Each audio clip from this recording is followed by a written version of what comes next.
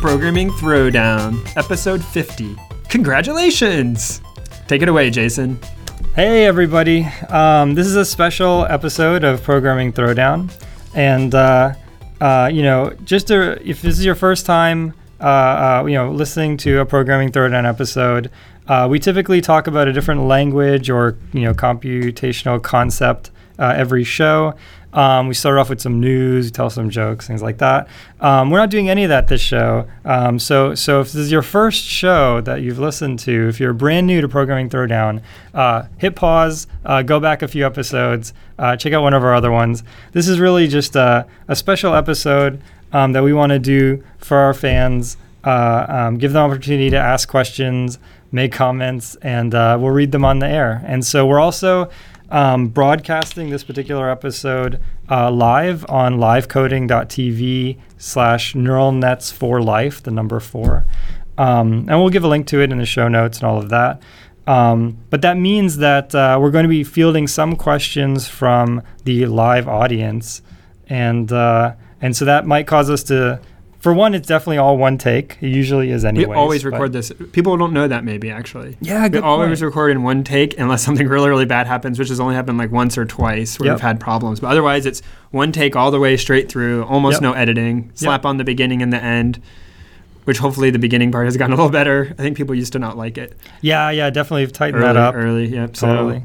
So we're good. In this episode, we're going to kind of, talk about the history of the show and everything, give you guys an insight. I've heard to say folks instead of guys.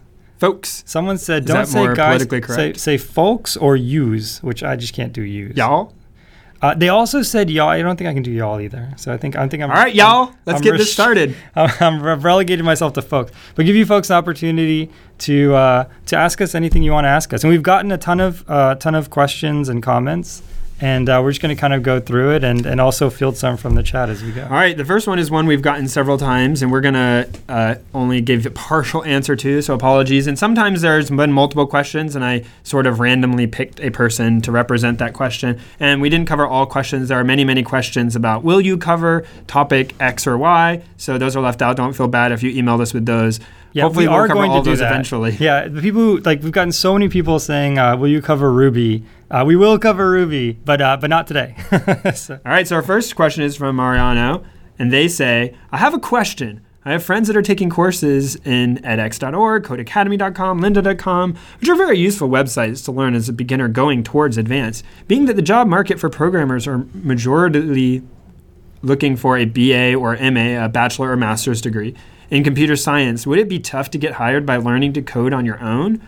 Or what would be your experience? And that's Mariano. Cool, Mariano. You're the first question of the show. Congratulations! Ooh, fanfare. So basically, this is a great question. I actually thought a lot about this. I asked a variety of people, personal friends and colleagues. There's sort of an inflection point here. I mean, think about it, 5-10 years ago, there was really only lynda.com. There wasn't Coursera or when this podcast started, we didn't have smartphones. That's right. Or that's right. we had just gotten them. I think you had just gotten one. I didn't have one. Yeah. I think the iPhone 3GS was out. Yeah, something like that. But yeah, basically, since then a lot has changed. It's changing very rapidly, and a lot of people are saying, look, Coursera has these amazing courses. They're taught by MIT professors. But, when I apply for a job, or if I'm hiring somebody, how can I kind of take it seriously? What's the accreditation level and things like that? It's a very difficult question. This is the way I break it down. If you have, a bachelor's or a master's degree, that's always, the gold standard, right? I mean, they're accredited universities. And, that's always going to be, the best thing, right? If you don't have that, it's good to have, good background with Coursera, Udacity, these courses, combined with an active history on something like GitHub, right? So if you have a GitHub with a bunch of repositories, you've contributed a lot, you you are one of the authors of Homebrew or something like that, and you have some Coursera courses just to show that you picked up the fundamentals, then I think even if you don't have the college degree, I think you'll still get noticed. And that's really the key. Once you're in an interview setting, your resume isn't as important. Most people will jump straight into, most people already know what 3 questions, like they're going to ask you, hopefully not the FizzBuzz question and the, some dynamic programming question. They know already what they're going to ask you. And if they see that you have a bachelor's in psychology, they're not going to redo the whole interview. But the key is, how do you get to the interview stage with, and I have nothing against psychology, but how do you get to the interview stage with, a bachelor's that's not CS or engineering? And so I think, again, GitHub link should be the first thing on your resume, bunch of repositories, bunch of open source contributions, and the Coursera courses, and I think that can get your foot in the door. So. Yeah, I would agree. I think it'll be very difficult for having a boot camp or Udacity, even with their certificates and stuff, which they're getting better. And in 5 years, this show may just seem completely dated. You pointed that out. That, right. This completely changes.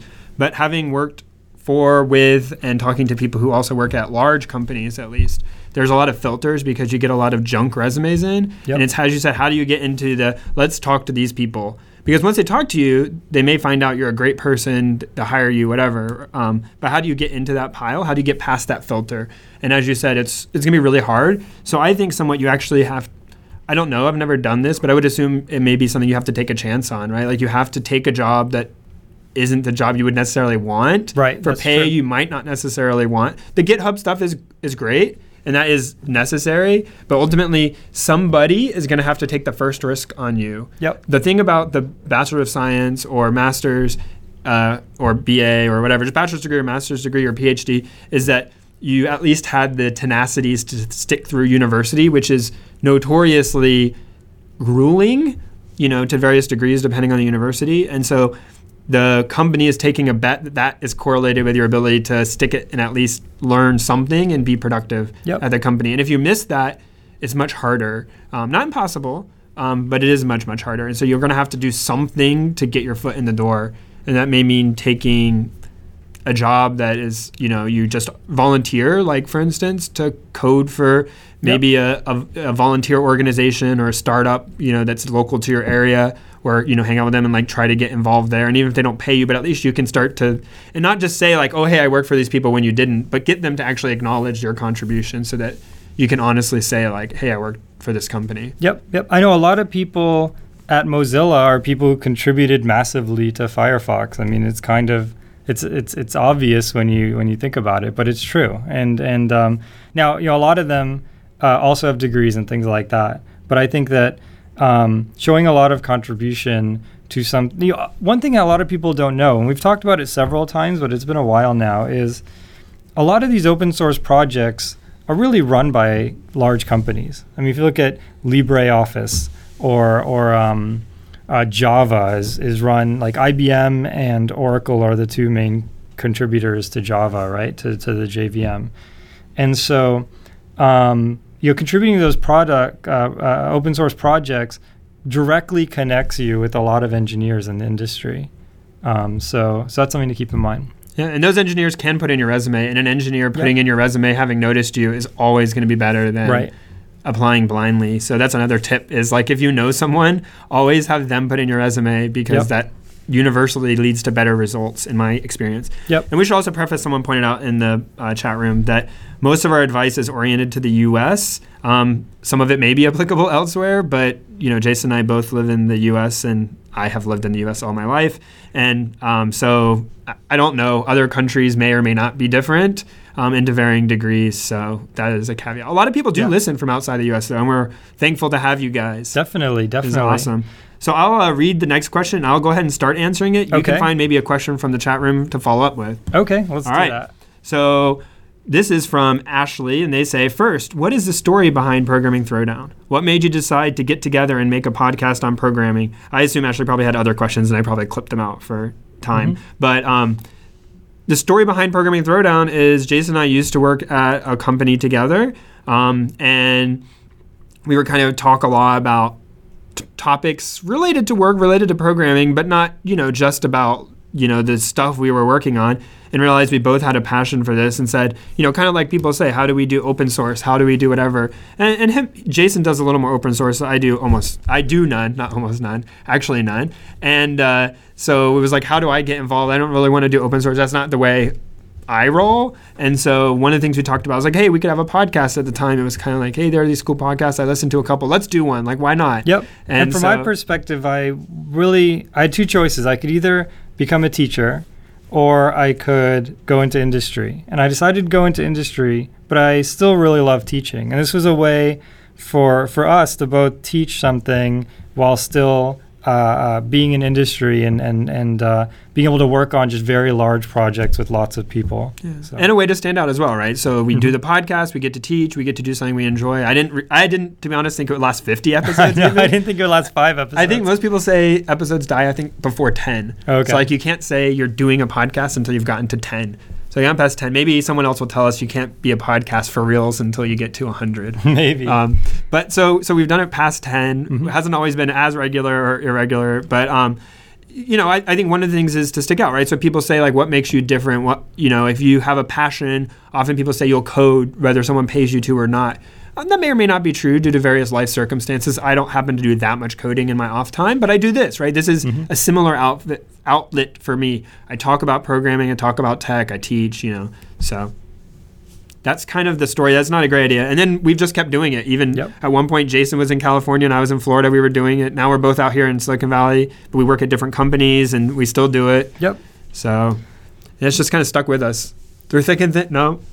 Through thick and thin. In sickness or in health. Oh, no. Actually, no. That sounds terrible. We're not married. When we're sick, we definitely don't do the podcast. Definitely the motivation for us is the feedback that we get.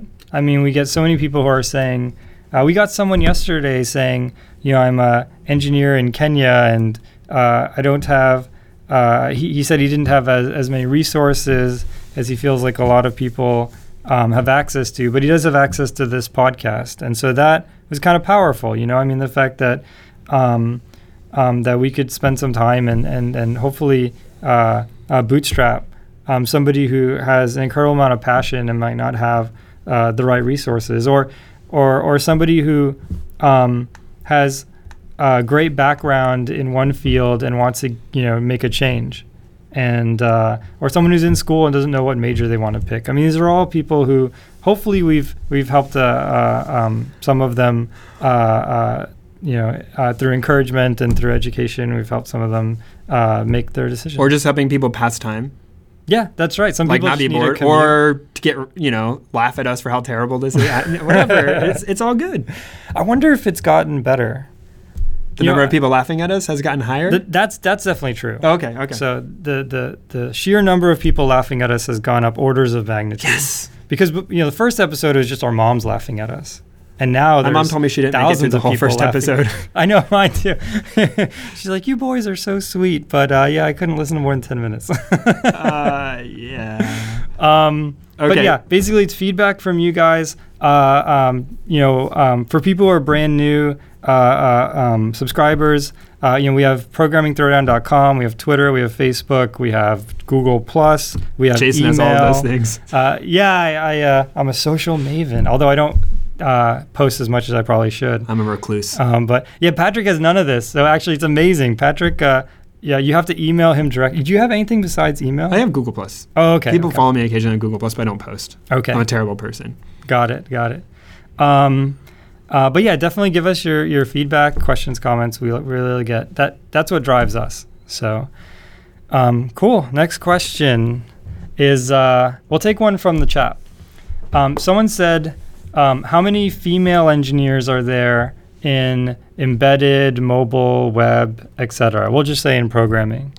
The short answer is not enough, right? I mean, the ratio of female to male in software engineering is not 50-50. But there are a lot of great programs. I feel like this is something, so I have have sort of two thoughts on this. One is this is something that's going to just get better over time. I think that every generation, if you look at, if you compare yourself to your parents and to their parents and to your kids, right? Every generation has sort of a different understanding of humanity so you're saying people become more okay, really? Let's hear the second point. Okay, well, I just feel like things are on a good place, sort of on a good path there. I think that things are. I think it's important that we're accepting. recognizing it's a problem. Right. That's a good first step. Yep. I'll agree. So I feel like things are getting better passively, but I do think we need to take more action to sort of help this, because it needs some bootstrapping, right? It needs some acceleration. Otherwise, it will just be floating in this one, floating in this one direction that's been in for a long time, right? So there are definitely a lot of efforts. I think actually the Raspberry Pi Foundation donated a bunch of money to this. I think it's Girls That Code, and it's a charity event. That a charity foundation that hosts a bunch of events to try and get more females into software engineering, developing, coding, things like that. There's also there's a couple of other efforts. I can't think of them off the top of my head. It's like Grace I mean, Chen, I think I'll agree that it is a problem, yes, and we are beginning to take the steps to try to address it. Mm-hmm. But I think with anything, it's a long pipeline. I think a lot of studies show that decisions about kind of what general areas you'll go into, what kind of fields, or at least for some fields like engineering, math, computer science, are made as early as like middle school. And so unfortunately, if you kind of say everyone past middle school is going to be very low conversion ratio of fixing the problem, right? Then unfortunately that means it's going to take many years of concerted, continuous, and deliberate effort.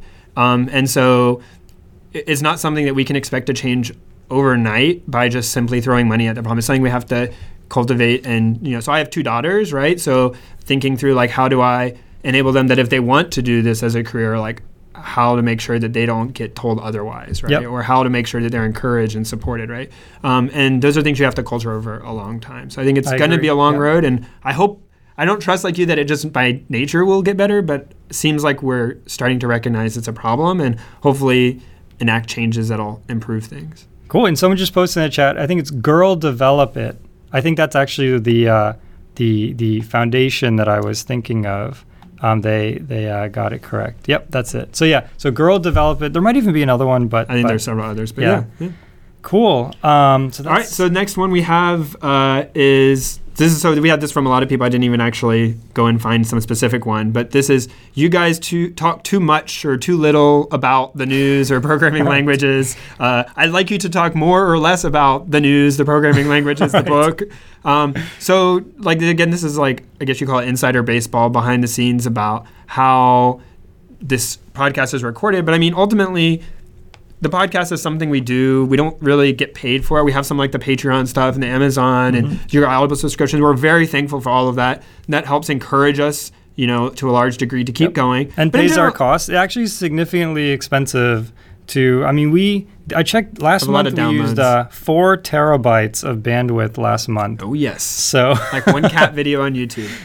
And so yeah, that's right. And so, like these things are encouraging to us, but ultimately, like it's something we have to enjoy, because if we don't enjoy it, we're not going to do it. This isn't replacing our jobs, right? Right. So we have our jobs, both have families, and so we need to enjoy doing this. And one of the things we enjoy is just like chatting about tech stuff. Like that's what we do. That's who we are. Yep. And so this podcast is an extension of that.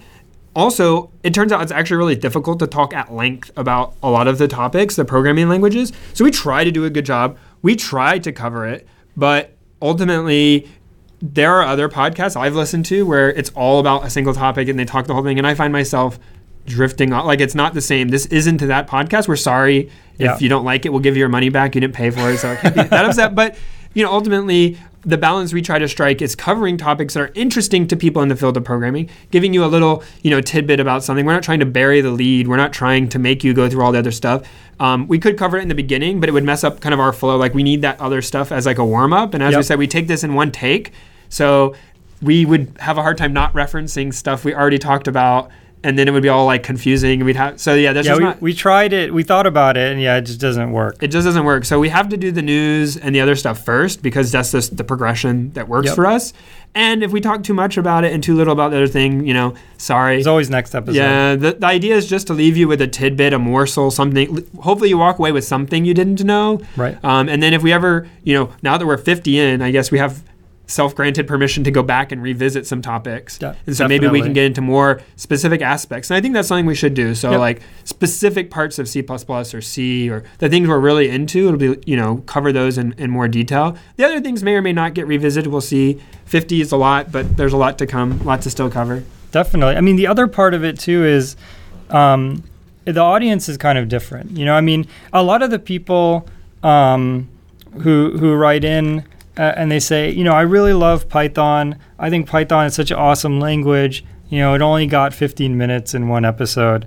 And we love Python too. The issue is there's many people who are just getting into this for the first time. And if we really dive into, why you have to use multi-processing instead of multi-threading, so you don't get the GIL, the global interpreter lock in Python. Then it kind of loses the spirit of the show, which is to show you enough about a language that you get really excited, or enough about a language where you can give you a foothold, where then you can scale that mountain of being an expert in that field. I mean, in an ideal world, I guess we could do 2 podcasts, and one would be for teaching beginners, people not in the field, or people just looking to commute, and then another would be in-depth hard topics, right? And hopefully wouldn't fall asleep. But right. Well, there's plenty of people who are really good at that second one, I think. Yeah, I think there's other topics, and then also I'm not sure. Like, although it sounds good to say, like, if you actually sat and listened to it, if you would be really into it. Yeah, I think it's much faster to look at. For me, at least, I need to. These things, like we talk about, are good for me to listen to. But like when it gets too detailed, I need to see it in front of me. I'm a visual guy, I guess. Same here. Cool. So we'll take one from the chat. This is an easy one. Where are you from? So I'll go first. I was born in Canada. I lived in Canada till I was about 10, moved to Florida. I lived in Italy for about 3 or 4 months, then moved back to Florida and then to California. So, well, I didn't know all that. Yeah. I knew some of it. So I was born and raised in Florida and moved to California when I started my current job. Mm-hmm. So, it's pretty boring. Yeah. Central Florida the whole time. So, someone else also asked about VLSC architecture. I didn't see, or VISC. I just looked up what that was. So I didn't know what it was. So I can't say anything intelligent about it, but maybe we'll add it. Maybe I'll read the article offline. Okay. That will be one of our news topics. And we'll spend the whole hour talking about it. All right. So another question someone sent in. This is the second question from Ashley from above. They wrote, in the last episode, you mentioned how useful it was to have a good knowledge of assembly.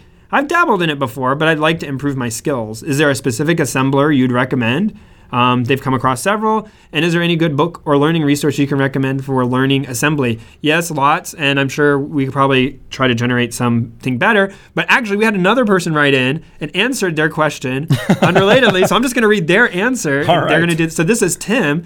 And Tim wrote in to recommend, which I haven't read this book, but it does sound interesting, Charles Petzold's book, Code, the Hidden Language of Computer Hardware and Software. I've heard about this book. And it says, yes, that's the Charles Petzold of programming Windows. And I'm probably not saying that guy's name correctly, but Tim wrote a little bit more about this book, and it sounded interesting. I looked at the webpage for it. We'll have it in the show notes. That seems interesting, so maybe check out that. There's also several resources for, the interesting thing about assembly is that because the instruction set leads to understanding the architecture, a lot of times there are simulators online, and we'll talk about a little farther down a fun but maybe educational way of possibly learning assembly a little in a few minutes. But there are lots of simulators, and you can use those simulators online, and you don't really even need to, it's cool to write assembly for Windows, but it's really hard because you need to do a lot of stuff. So you really don't want to be doing, or I don't want to be doing that. Use a microcontroller or something. And even when I write assembly in my day job, it's always in a very specific context, and for a specific reason. I don't start there, and that's because it's a lot of verbosity to really do everything that way. Mm-hmm. That makes sense. Someone in the chat asked, what programming language paradigms will we see in new programming languages and work their way into existing ones?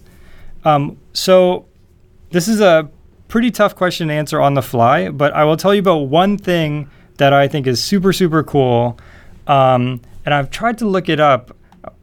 It's basically a probabilistic programming language. And I had a great article on it, but I don't have it with me at the moment.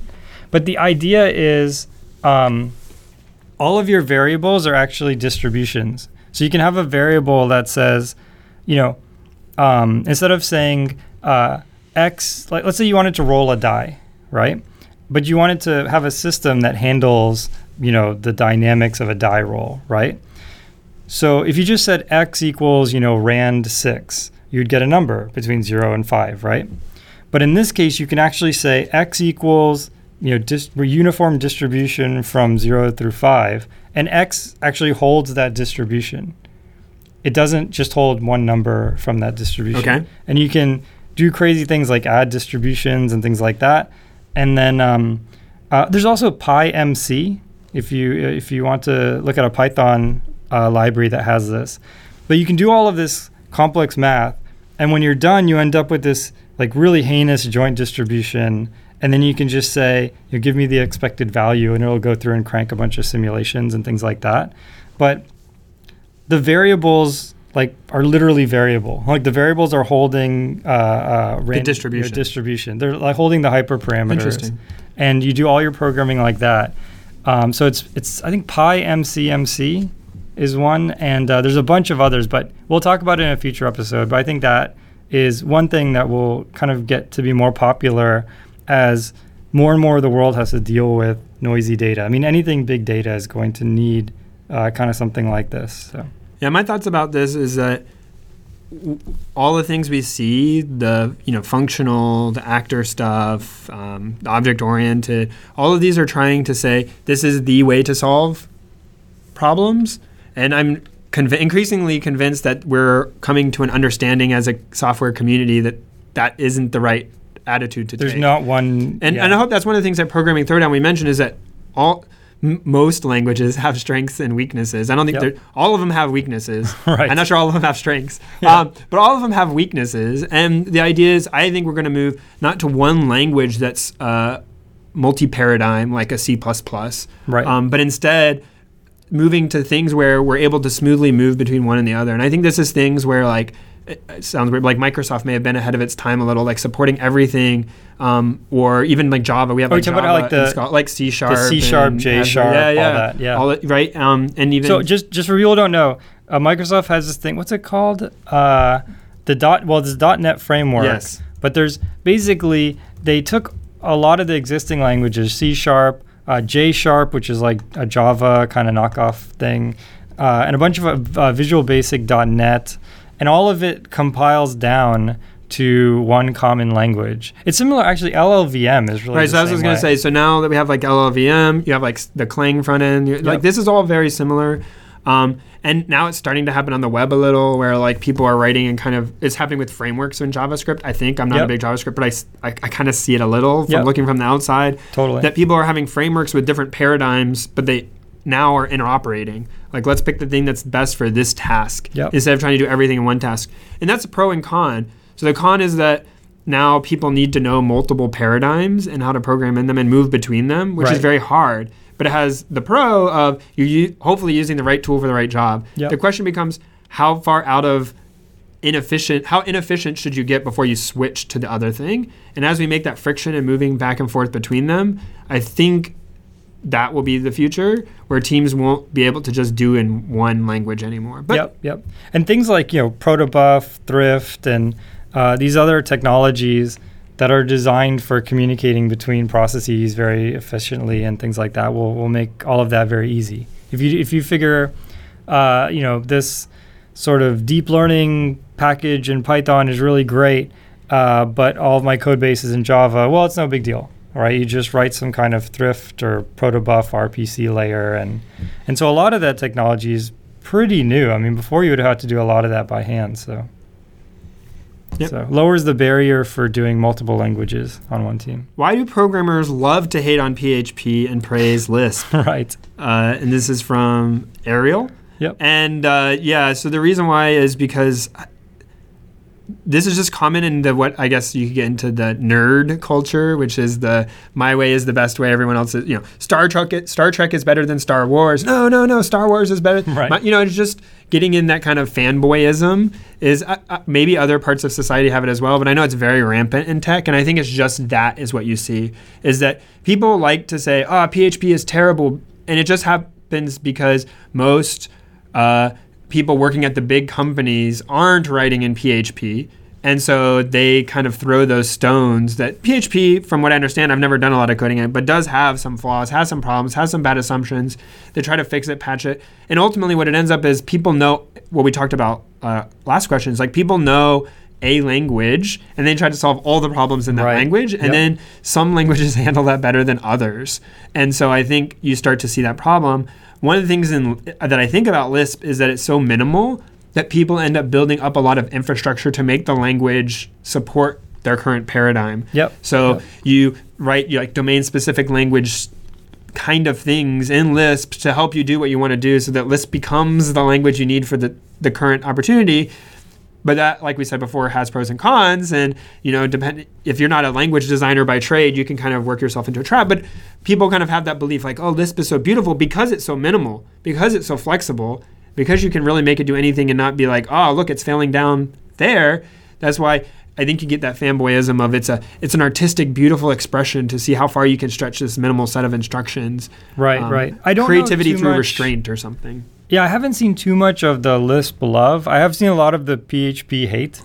Obviously, but you see it with like functional love, like you got to be programming functional or you're not doing it right. Yeah, that's a lot of Haskell and a lot of. And for a long time, it was universally accepted, like Scala. that OO was the only way. Yeah, that's right. That's everything needed to be an object, and objects an object, right? And in college, like that's how I was taught. It's like just everything's OO, right? I remember like basically having discussions about, how do you solve these problems where you have different objects and they're holding basically the same data, but they do different things. And basically I was trying to arrive at functional programming, but I didn't know what it was at the time. This is, I'm like, I don't know, in high school or something. And everyone was just like, you just make a bunch of objects and you inherit the other objects and just override the functions but not change any of the data types. And then you end up with kind of like how Hadoop is now, where you end up with a mapper class with a map function, and it's just kind of a nightmare. So I think that, again, as Patrick said, it's for different tasks, different languages are amenable to that task. And OOP isn't great for everything. Functional languages aren't great for everything. And so I think a lot of it is just finding the right tool for job. It's kind of like being a mechanic. Mechanic is a huge toolbox, and maybe a torque wrench is good for this. You could use a socket wrench, but it's very difficult, and so a lot of being a mechanic is knowing sort of what tools to use at the right time. And specifically for PHP hate, I think it is somewhat just class derision, a caste system, as it were, because I think what happens is people who learned PHP learned it to do like web development. But that was early web, right? And so, relatively early, I guess. And so people were like, you're a web developer. You're calling yourself a software engineer, but you're not. Like the code you're writing isn't at the level of complexity that, someone else is writing. And so therefore you're a worse person. That's true. And it becomes cast. And so I think the same thing happened with JavaScript for a long time. But now web apps have become so complicated, it doesn't really work anymore. And it kind of just faded away. But a lot of people, it was like, you do web programming and you make JavaScript apps or Flash apps or like that. You're a second-class citizen, right? You're not a software engineer. Like that's child's play. And that's just ignorance, it's not immaturity of the thing, right? Like, and like as time has gone on, a lot of those people, now some of them probably made the leap. Some of them probably just because they wrote, a web app that was really simple doesn't mean they can also write a game engine, right, or whatever, but they didn't need to. That was fine. What they were doing was the right tool for the right job, perhaps, and they did a good job. but then they try to say they were something more, and then, not all of them were able to actually do that, but some of them were. Some of them, that was just their first language they learned, and then they moved on and did other stuff, right? Yep. And it turned out they were great programmers. I'm sure great programmers and terrible programmers started in PHP. Yeah, that makes sense. And then we had to follow up, why haven't you covered PHP? We will. Question by I've Sonia. actually done a decent amount of PHP. Really? A long time ago, a very long time ago. So why'd you stop? No, I'm just that's fine. I'll say I stopped because really when Rails came around, Ruby on Rails and then Grails, and then I felt like, PHP was great at the time, but I feel like if I had to make a web app now, it would definitely be like Node.js or Ruby on Rails. I think these things have really eclipsed PHP. And it's not a dig on the language, it's just the scaffolding. Yeah, there isn't a lot of excitement around PHP anymore. Yeah, but there's not a lot of excitement around C++ or Java anymore either. But they're just reached such critical mass that there's so much work to be done in them that they survive. Yep. Yeah, definitely. Okay. I would like to hear an episode about the open source and free software, the ethics behind it, and how someone could actually have a viable business which creates open source software. This is from Christopher. Good question, Christopher. So, right. So, well, there's obviously companies that run on open source software or make use of open source software. Almost any company, really. If you look at any of the big name companies, they're using some open source software. I remember this goes way back, but when I beat Warcraft 3, or might even be Warcraft 2, but when I got to the ending credits, they actually put the open source attributions in the ending credits. And I remember seeing, zlib and all these open source libpng, all these open source projects, and looking them up online and learning about them, and it's so cool. And basically, since forever, I don't even know how, probably 20 years or something, all the major companies have been using open source, right? So there's a lot of things with licenses, what you can and can't do, and GPL, and I don't really want to go into that. We're not lawyers. We'll just say there is some open source software that if you're a private company, you can't use. You can't package with your solution, or you have to use it in a certain way. And then there's other licenses that let you sort of do whatever you want. So some of those have both. So they offer one under, if you want to use this and you're not a company making money off of it, you can use a free one. But if you are, you need to pay to license it appropriately with a different license. Yep, that's right. Another thing, so some part of this question is actually, can you build a whole company around open source? Say Red Hat, for example, right? And yes, you absolutely can. There's a lot of companies where maybe not everything, but everything except the secret sauce is open source. If you go on, say, Twitter's GitHub page, they have just tons and tons of projects there. I don't know, but that's a good example. I think an example would be more like someone who's really behind like Hadoop or something, right? And they're like pushing, they're like owning Apache that community. Foundation or something. Well, but that's not a good example. But yeah, like if you took someone, and I don't know they do, but like if you took like Cloudera or someone who's really pushing that technology, they're mostly doing open source, but maybe they sell a couple of modules that are secret sauce, but they have alternatives that aren't. But they are mostly, I think, in my opinion, selling consultancy. That's right. We'll help you run your jobs. We'll help you optimize your jobs. If you want features added, you can pay us and we'll add the features you want, right? That's one opportunity. Yep. Another opportunity is one I described, which is like you have two versions of the software, an open source one, but it has a license such that you can't use it if you're not also open source or whatever. Yep. But then you can pay me and license it instead. And then that's kind of like a try before you buy almost.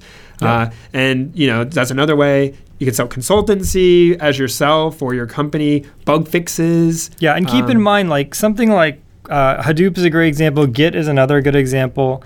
If you're a huge enterprise and you're using Git, and all of a sudden your repository just gets too big, or you need like directory-specific access control lists or something like that, you can go to, I guess, Linus Torvalds' company. I don't know what you would do in this case, but you can. There's people who you can pay who will fork the Git project and do something custom for your company.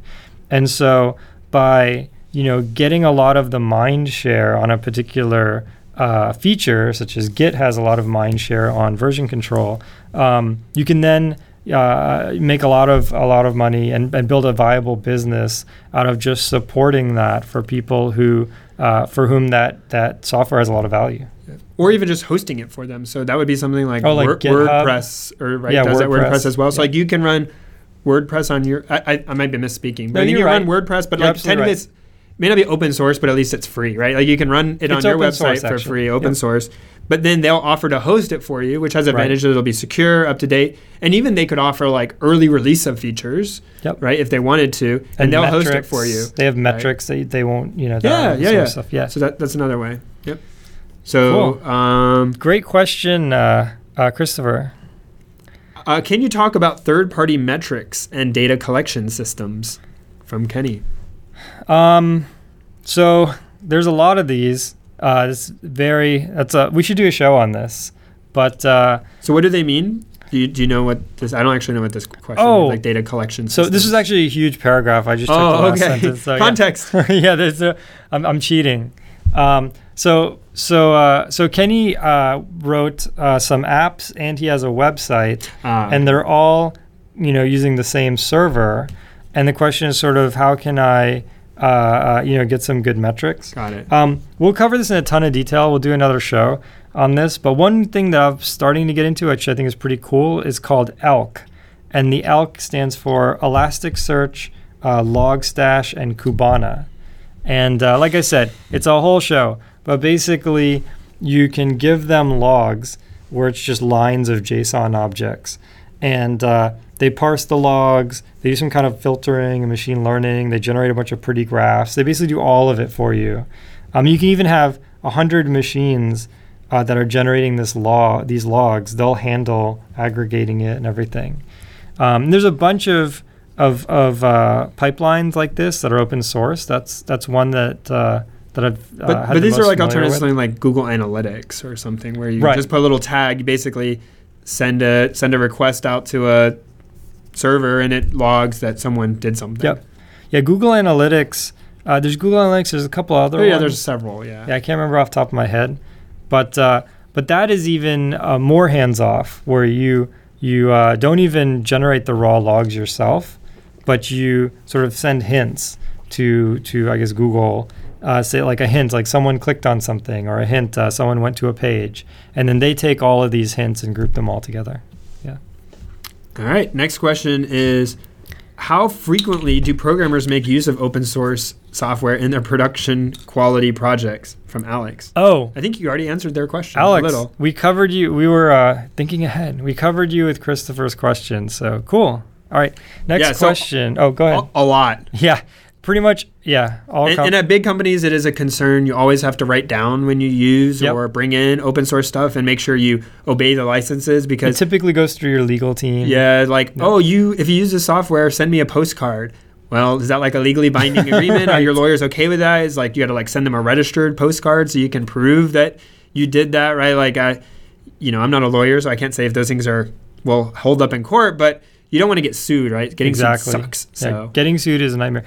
A little bit off topic, but we'll talk a little bit about, have you been sued or been part of a lawsuit or anything? Okay, so if your company gets sued, a number of things will happen that you won't like. Number one, they will give you a new machine. You can copy your things to the new machine, but the old machine has to stay sort of just preserved. Yeah, so pain point number one, right?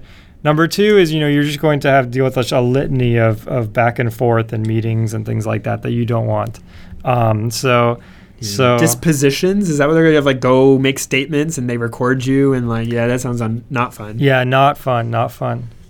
So don't get huge sued. Time sink. Yeah, don't get sued. All right.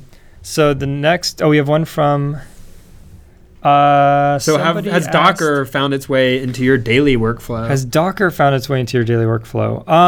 I got Docker up and running. I did it actually to run the TensorFlow. Did you see this? You know about TensorFlow. So they have, so Google released this thing, TensorFlow, where it lets you do a bunch of data analysis and machine learning and things like that.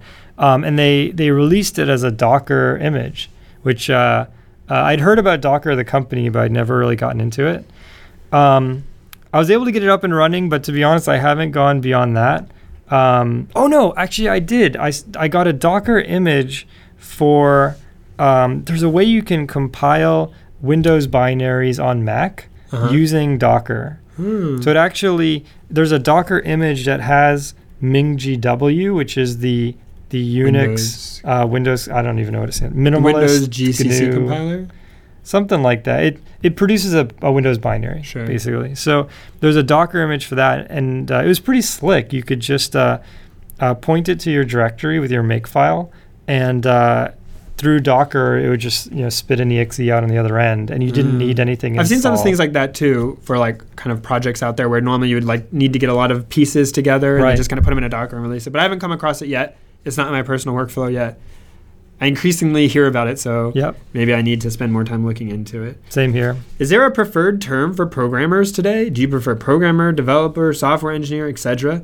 Do you think there are significant differences that go with the various terms, or are they roughly interchangeable? From Mark.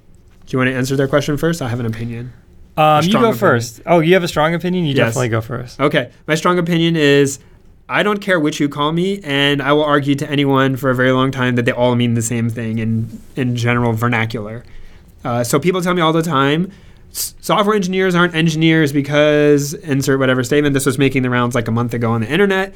Fine, whatever. I don't care. Sure, call me a developer, call me a programmer, call me a coder, call me... it really doesn't matter. Occasionally there are terms which have more or less connotation, like typically coder is a little more like... Someone said code slave in the chat. No. So like coder is more like, oh, you don't do programming, you don't do software engineering. It's like coder is maybe a little more connotation that way, and it's like possible. Software architect is seen as a little, different. And in some places, these things do have meaning. Right. But universally, these things don't have an actual agreed upon formal definition. It's and there's no certifying body that says you must have X to be a programmer and Y to be a software engineer.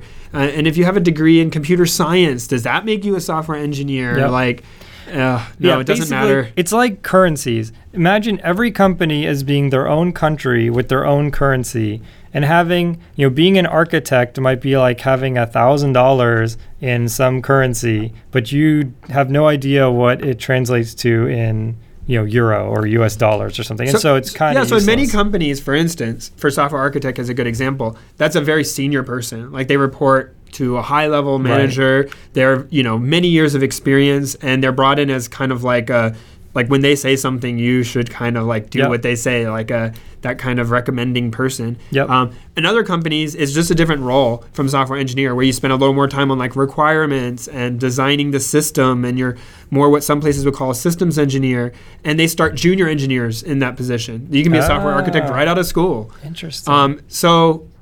They don't mean...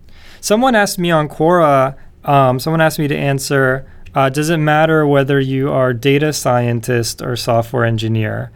And even there, I mean, clearly there's a difference, but there are so many people who have the wrong title, or not the wrong title, but there's so many people who are spending all day doing statistics who are software engineers, or spending all day building systems who are data scientists, that that separation hasn't happened yet. You may use it to mean something, but you can't guarantee the person on the other end. Exactly. Also means the same thing. So you should be really careful. I did find one place where it really matters, and that is the immigration office. Not firsthand. They were going to say me payroll. Not firsthand, but I've heard from several people who wanted to be data scientists because it helps you in the immigration. But I would say department. that's, if I had to venture a guess, and I know nothing about the immigration process. Not me either. So. But if I had to venture a guess, I would say that's just because it's a newer title, so it's less overloaded by people. Possibly. So anyways, all right. Next question. My degree allows me to focus on one of 5 fields: software development, web development, information security, networking, and database management. What are your takes on the future applicability and in the field work environment for each of these? From Shadrach. Do you want to go first or you want me? You thought about it. I'll go. So Okay. software development is mostly what we talk about here on this podcast. It's what I would say of these categories that Jason and I both do. And of these, right off the top of my head, I would say it's probably the most in demand, at least of where we are. That isn't to say that you're guaranteed to make the most money, because some of these others, I think, have more variance in the numbers. Right. But I would hazard a guess that it's if you want to talk about salary, the highest average salary. Software development. Yeah, I would argue that. Yep. It's also the one on here that you know a lot more about what you're getting when you get someone who does that thing. Right. So then we can talk about web development. Web development can be anyone from doing software development in a web-based language. So think about like the person who's writing the Facebook app, like the Facebook.com, that website, right? Right. That's not just HTML displaying. Right. I mean, there's a huge application. There's hundreds and probably thousands of people working on that. I mean, can you imagine how many lines of JavaScript that is? No, I don't want to think about it. It's probably millions. And so I guess it used to be PHP too, right? So, but Right. web development there is very hard. But I think a lot of times if someone doesn't say software engineer or software development and they say web development, they can be using that word to try to claim something a little more. Right. Like, it can open themselves up. I mean, I do CSS and images and Right, mock-ups, exactly. and I'm a web developer. Or there's those sort of build your own website tools, like I think Wix is one. WYSIWYG editor. Right. And so, and focusing in school, if you're interested in web development, and it includes like a heavy emphasis on programming, like JavaScript, not necessarily a heavy focus on HTML and CSS, that's probably fine, because you can get jobs doing that. But I would be careful, because I would hazard to say it's a little easier to go from software development to web development if that's what you're interested in than vice versa. Information security, I feel, although is related to computers and you do need to understand programming, you don't actually do a lot of programming from the people I've talked to. So information security, they may do a lot of scripting. They may do a lot of sysadmin work. But often, and they do need to be really knowledgeable, and it's a really hard job to do and really hard to find. And I think here you could get a huge variance in pay. That's right. So if you're a very elite black hat hacker working on Tiger teams and stuff, you may make a lot of money or not. I don't know. And if you're just somebody, doing sysadmin work but calling yourself information security, maybe not. But the stuff itself is really fascinating to me. Yep. But I don't know how much demand there is or isn't for it. I don't think the number of people working in information security approaches the number of people working in software development. So there's a risk there.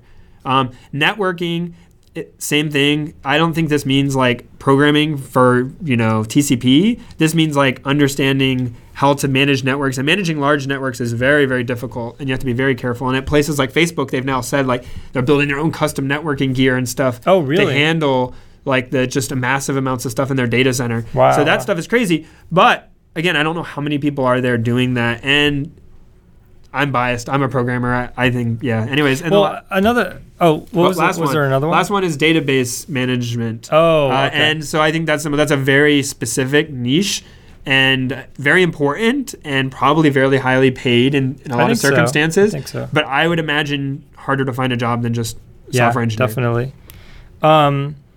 Yeah, I actually, so everything Patrick says is totally right. My very short answer would be do what you want to do. I mean, if you're really passionate about any of them, you're going to do your passion. All of these are, well compensated jobs. Right. And doing the one you're most interested in will probably lead to a better result, because you'll be engaged, you'll apply yourself at work, probably get promotions, right, like that kind of stuff. Yeah, I mean, you have to follow your passion. And you have to be happy. Yep. Now I'm not trying to say anything deep there, but like very superficial comment. Yeah, definitely. You have to be satisfied. If you're not... thank you, that's better. Yeah, if you're doing something you hate, it really, nothing else matters. You're just going to... I mean, think about it. You're at work, as many hours as you are at doing anything else, right? Just during the week. Yeah, you probably will spend more time with your teammates than you will like with your family. Right. Especially if you forget about weekends. If you just look at during the week, it's definitely true. I mean, you're at work 8 hours. Well, awake. I should say awake hours, yeah. Right. Oh, you're right. Yeah, awake hours, yeah. So, and then, you're doing all this time, and then there's some kind of crunch, and you have to work weekends or overtime or something like that. If you're not happy at your job, you're going to get just completely, demotivated and burned out. So yeah, follow your passion. Someone else asked about which has become a common thing. As technology replaces jobs, do you see developers becoming like welders, machinists from the first machine age? That's my theory on how we get around the job destruction issue associated with technology. And that's Ward. So, I talked a lot about this with some colleagues about the job destruction. And so is this saying developers will become more important because like welders and machinists I think became increased necessary because there were more machines? I think what he's saying is... I think that's what he's saying. He's not saying developers' jobs will be destroyed. I think what he's saying is the whole pyramid shifts. So in other words, maybe, used to be there were tons of farmers. Then there's not as many farmers, but each one is basically a mechanic controlling, the machines that are harvesting the wheat. And so the pyramid kind of shifted. The farmers got dropped off the end of the pyramid, and now the what we now call farmers is really a different job. And so I think what he's saying is it will shift again, and then developers will become many more developers will happen because so many things will be replaced with developers, and then maybe there'll be another thing. So I think in general this is kind of a little macabre, I guess, or morbid, but you have these massive shifts all the time historically, right? You look at, say, the Industrial Revolution, right? Tons of job loss, right? And typically what happens isn't very pretty. I mean, historically, you have, massive job loss. Then that causes massive income disparity, and then that causes revolution. And so if you look at like the Chinese Revolution, the French Revolution, a lot of these are because of massive job loss. So that paints sort of a dark picture for the future with, a lot of this robotics and things like that you hear about, if Uber does self-driving cars, all taxi drivers are out of a job and things like that. I do think that we have a society now where people can be much more fluid. We obviously don't have the same caste system as they did in the medieval times and things like that. And I think people will adapt, and I think it will cause, if there is, and I'm not saying it's a guarantee, but if there is massive job loss because robots replace humans at a large scale very rapidly, I think you'll see adaptation. And so I feel hopeful. So I don't really have a strong opinion. I mean, I hear the arguments. This is one of the arguments for universal basic income, where everybody should just make X amount of dollars because we're all going to. I think that's. Yeah, there's a lot of opportunity for deviations from that course between now and then, and I think it's really hard. It's really hard to predict the future. But I would say, as far as like developers themselves, like I don't see a future where we become less needed. Like all of a sudden, there's massive developer layoffs. In total, there may be in little areas or companies or sectors, or if the market tanks, right? Like, but in general and long term, I don't see it going down. Same thing, healthcare. I don't see. Needing to be like less nurses. Nurses may be like less compensated, I can't say, but like I don't see like we're going to just suddenly need less nurses and doctors. Right, definitely. But maybe if robot nurses, who knows?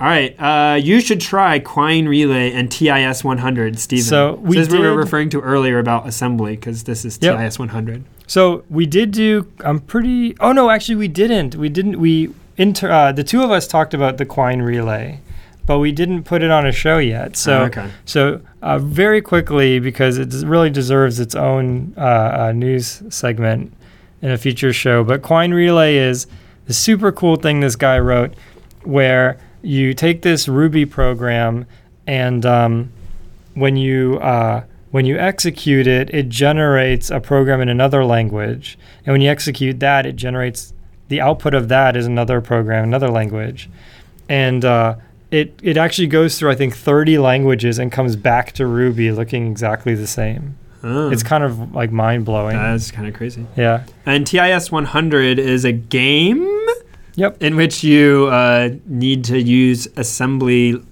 language for a made-up processor to kind of solve the game. I haven't played it yet. I actually have this as like something I intend to try I'm very in the soon. same boat. It came out on iPad recently. It did? Whatever. I think I actually so. replied to Steven at the time, and I said, if it's not out on iPhone or iPad or some type of mobile Or device, Android. I think it's gonna it be came very out on Android difficult. and iPad. So I intend to try this. I don't know how We'll definitely do it, This is Steven. like my day job. Like I don't know if I want to do it. We'll do it for Steven. Okay, all right.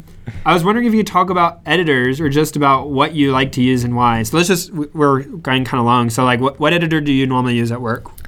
I use mostly Emacs and IPython Notebook, which is I guess now called Jupyter. Oh, I didn't know that. So I use Eclipse. I use Eclipse for Java, but I use Emacs for everything else. I use Eclipse for Java and for C++. Really? Because I'm a glutton for punishment. Mostly because that's what is offered at my thing. But I like a lot of what an IDE offers. And I know you can do the same thing in VI. Like, for instance, Right. I don't use Emacs, but I can jump into VI and do what I need to do. Mm-hmm. I just never... You have to set up You have to learn a G-tags lot. and do Yeah, all and that. the problem is if I go to someone else's computer and they're using that, I don't know how to use the way they have it set up, and they won't know to use the way it's set up. And so a lot of what I happen to spend, people always look at me funny, but I spend a lot of time at other people's computers for some reason. Really? It's the thing like you said, like teaching or whatever. Oh, I guess. right, like right. debugging people's stuff, having conversations, like right. So like I like to be able to go to their computer and not be And like be productive. yeah. So like maybe that's just me. Maybe I'm just a weird person. But yeah, I use Eclipse. You can hate on it, whatever. I don't Okay. care. That's I've what I use actually now. never tried it for C++, so it could be great. I'll have to check it out. It's not great, but I mean, all of these tools is just really hard because there's all these sort of bits and pieces that are moving. The IDE at least keeps it consistent and Does it bundled, have and like the, where you can command click on a function, it takes you to the yeah, definition? well, F3. You push Okay. F3 and it takes you to like the In variable C++, definition. so Yeah. it must do some kind of like Yeah. pre-processing or something. Yeah, very So it works cool. really well, and I like that. And when I go to someone who's using VI or Emacs, the thing I can't stand, and this may not be you, is when I say like, "Where is this defined?" and they open up a thing and do a grep across the code base looking for the thing, and then they can't figure out where is the definition versus use, and that annoys me. Yeah, they have to set up G tags. If you are doing that, I'm sorry. I don't feel you have an argument to tell me that I'm doing the wrong thing Yeah. by having an ID. If you have it properly set up, C tags, G tags, whatever, like fine. Oh, that's what it is, C tags. C tags, like that's one I know. If you have It C might tags be set up either, properly and you want to make the argument that I'm inferior, fine. Okay, whatever. No, I don't. Yeah, But I don't judge. If you don't do it and you do the I'm just going to drop into grep and look, no, sorry. I'm not. Unless you're really good at grep that I've not seen people do where like you can write the regular expression such that it finds the definition, not just the use. Yep. If you can do that, more power to you. That's not how I normally see people do it. I'm actually pretty good at grep. For a long time, I was the grep my way through it. And then I finally kind of said, let me take half a day and figure out C tags and G tag, all this stuff. So I probably offended a ton of people, and half the people just dropped off the chat. Yeah, we went from 40 viewers to 20 viewers. No, I'm just kidding. But yeah, I mean, really all the editors, most of the editors work pretty well. So. I am not strongly biased in this domain. No, me neither. I am frustrated more by people who are strongly biased. Yeah, I don't understand. What a waste of energy. Yes. Okay. Want to know about programming basics and concepts like object-oriented, imperative, functional, and so on. It would be nice to have episodes about these titles. We covered it a little bit here. But yeah, it's a good point to good idea. have a functional episode or something. That's good. All right. We should do that. Good job. That's Alex. That said, apparently we injected something in out of order these. Oh, that's probably Any pearls of wisdom? Any things you wish you'd known sooner? Any recommended resources? Perspective from Ari. Pearls of wisdom. Oh, I think this might have supposed to have been Ari. Anyways, it's fine. I think we got the name wrong, but that's okay. Sorry. Keep going. Pearls of wisdom. To close out the episode, I think this is the last question. All right, let's do it. So my one of my pearls of wisdom is look for good mentorship. I think that's very important, and I think a lot of times people will join a certain job or a certain company, and they don't really know who they're going to be working with. I think a good mentor makes just incredible amount of difference. I had some very good mentors through the years. I think you have as well, and they've really been instrumental. I mean, I constantly think about sort of what they have taught me and things like that. And I feel like, software engineering, there's a science to it, and it's but there's also a vocation, right? I mean, there's a part of it that's like carpentry. where there's not necessarily like you don't get a PhD in carpentry. I mean, I'm sure you can, but most people, they become master carpenters through just doing it for a long time and having good mentorship.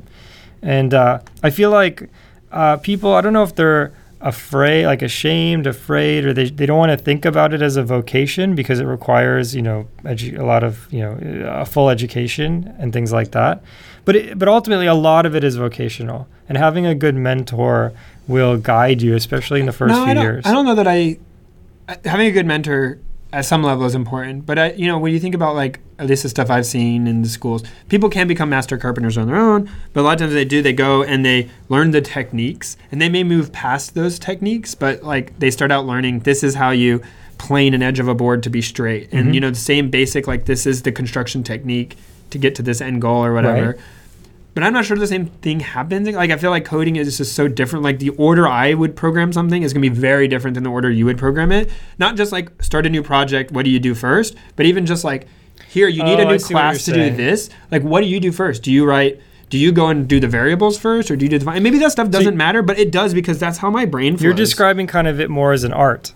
Which I think even if I don't like that argument. I don't really. Okay. I know what you're saying, and I've heard this argument before. Like even then, you need a good mentor. I mean, the best artists had the best. I'm just saying, like there are certain things which are common amongst good designs, like having a design in mind, having an architecture that you can describe. I think trying not to use every last feature of a language just to show off. Oh, that's I can't the worst. stand that. That's my pet peeve too. I'd rather you write code that looks like a 5-year-old could write it. That's awesome. Yep. And if it works and it's not, so far going out of the way because you're not using a feature, great. Yep. So those kinds of things in my mind are very common amongst it, but like how you get there is so different. And like now I find in my role, like I tend to review other people's code and like try to say, oh no, but you didn't do it the way and then it's like, wait, hang on. That was a perfectly fine way of doing it. Mm-hmm. Is it better? Is it worse? No. Oh, okay, that's fine. Yep. Totally. Yeah, that's a good point. So my bit of wisdom would be don't get hung up. Sort of related. Don't get hung up on your way being the right way. We talked about this like a lot now, but I see so many people that burn out on like just raging against everything. Like it has to be my way. Like if you don't use your VI, you're an idiot. Sorry for the strong language. If you don't use blah, I can't believe you did your code that way. Like only a silly person would do code that way. Like always try to understand other people's like perspective or where they're coming from or whatever and let it be. And also like for me, it's a pet peeve. There should be a style, but like don't, and it should be consistent, but don't get like super hung up about it in like weird ways. Yep. Or like if someone's trying to do a little something non-standard, don't like, if they have like a good reason for it, it's probably just okay. Yep. Totally. I had another pro. I think I lost it. See things through to completion. Oh, definitely. Yeah, do the It's really easy 100%. early on to just be like, I got down to the last little bit of something, and that's good enough. Like, I got to this hard part, I'll just like, I'll just go ahead and move on. Yep. And it's like, no. Like, often that's where like the good learning happens because you are really terrible at identifying the easy and hard parts in the beginning. At least I am. Yep, same here. I often misidentify them. The other thing is refactor your code. And a corollary of that is write your code expecting to refactor it. And so what that means is don't try and solve all the world's problems or the next 5 years worth of problems at your company right now because it changes frequently. You're not really going to get it right anyways, and you're going to waste a lot of time, right? The flip side of that is... That's a delicate balance, yeah. Yeah, if you're going to code based on this year's problems, then make sure everybody knows that next year you're going to rewrite a lot of it. I think you have to strike some balance there. Like, and the thing I've been trying to do is strike the balance of things which I have more confidence that won't change, I'll spend more time on, and things which I think are likely to change, less time on. Yep. Like I'll do them a little more hacky, a little more, rough around the edges, and let that be okay until we are sure we want to do that. Yep. And that's a subjective decision. So, and you should be proud to redo your code. I mean, definitely don't get. I've seen this where some people get sort of defensive about their code. I mean, they look at it as sort of their territory, like, oh, you're wiping my name off the map, Yeah. And it's like, I feel like if your name isn't wiped off the map in 5 years, then there's some old code that probably needs to be rewritten. You know. We have a lot more questions. There was more questions in the chat room, but I think we're running a little long on time. Yeah, I think we're going to cut the episode off here, but then we can try to. Yeah, you can answer some in the chat room. Yeah. Yeah. All right. Well, that's episode 50. 50, unbelievable. Half 100. A half a century. Quarter of 200. Yeah. We could just keep going. But thank you all for listening. We didn't have a book of the show or tool of the show, but there are lots of other ones, so check them on the blog. Yep. Visit our Patreon site. That's right. Thank you for all of you who have done that. Yeah, we got some donations yesterday. In fact, we asked for questions and we got donations saying thank you for 50 episodes and everything. We really appreciate that. Yep. Appreciate all of your support. And then if you're bored like me on your commute, you can check out our links for Audible and get a free thing. That's always awesome. Yep. I'm listening to one this morning on my way to work. Yep. Yeah, I definitely. I'm just getting the account now. Oh, so I'm brand new. We have to find out what your first book's going to be next episode. That's right. Next episode. That'll I'll give you advice. Show. See if you really? follow it. Sweet. I have All right, lots. let's do it. All right. Well, I Cool. think that's a wrap. Thanks, guys. Thanks a lot. Oh, thanks, y'all. Oh yeah, thanks, folks. The intro music is Axo by Binar Pilot. Programming Throwdown is distributed under a Creative Commons Attribution Share-alike 2.0 license. You're free to share, copy, distribute, transmit the work, to remix, adapt the work, but you must provide attribution to Patrick and I, and share alike in kind.